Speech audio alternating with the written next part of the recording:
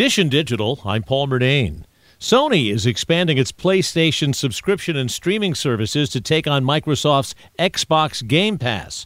Yahoo tech editor Dan Howley says the combined service is called PlayStation Plus. It really comes down to the ability to stream games and download games as you want to your PlayStation, or when it comes to streaming, your PC. He says PlayStation Plus comes in 3 tiers, from $9.99 a month for Essential to $17.99 a month for Premium. What you'll do with the Premium option is be able to play those games from your PlayStation console or your PlayStation 4, PlayStation 5, or PC. And you'll be able to use that to get more than 700 games from the PlayStation, the original PlayStation, to the PlayStation 2, PlayStation 3, the 4, and then the PlayStation Portable. But unlike Microsoft's Game Pass, PlayStation Plus doesn't offer a mobile streaming option.